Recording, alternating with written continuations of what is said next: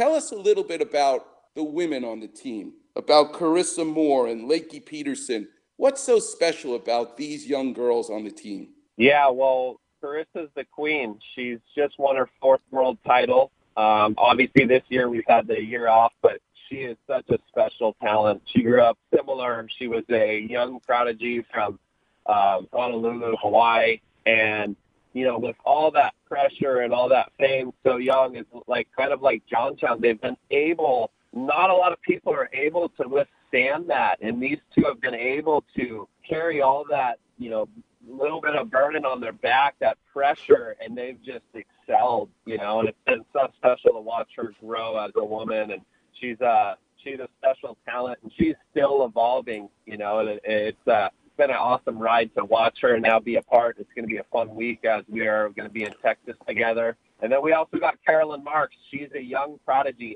18 years old. She grew up in New Smyrna Beach, Florida, and now residing in San Clemente, California. She's one of the most special girls. I think she was the youngest ever to qualify at 15, and she had a great year last year. She finished runner-up. So our girls on the U.S. team have been pretty dominant the last few years, and pretty confident, where we're at and where we're going heading into the Olympic Games. Do the girls have a different relationship with the wave versus the man? I would say the men, in the bigger stuff are just more confident right now. Mm-hmm. When you're talking about some of the bigger waves, the girls have gotten a lot better and they're kind of pushing themselves towards it. Mm-hmm. I think just becomes in the normal everyday waves, it's just different lines and power. I think obviously the men have a little more power, but I've been very, over the last 5 years, the level to which the women's have gone and where they're going has really stepped up, and it's been a real pleasure to see. Well, Bretson, before I let you go, I just want you to know there is a young girl surfer. She's been a guest on this show who I am just so proud of and in love with, and it's Lily Culber. Keep your eye on Lily Culber. She may be on your team next time around. She's on our junior squad right now. I know Lily pretty well. She's definitely making strides big time. I love it, Brett. All right, well, thank you so much, Brett.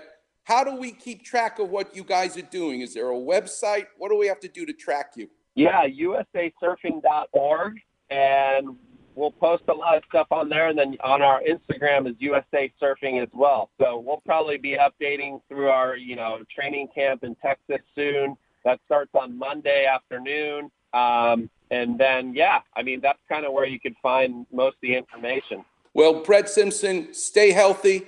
But I like to tell people, you're either pre-op or post-op. One day you're going to need me, and it'll be my pleasure to help out.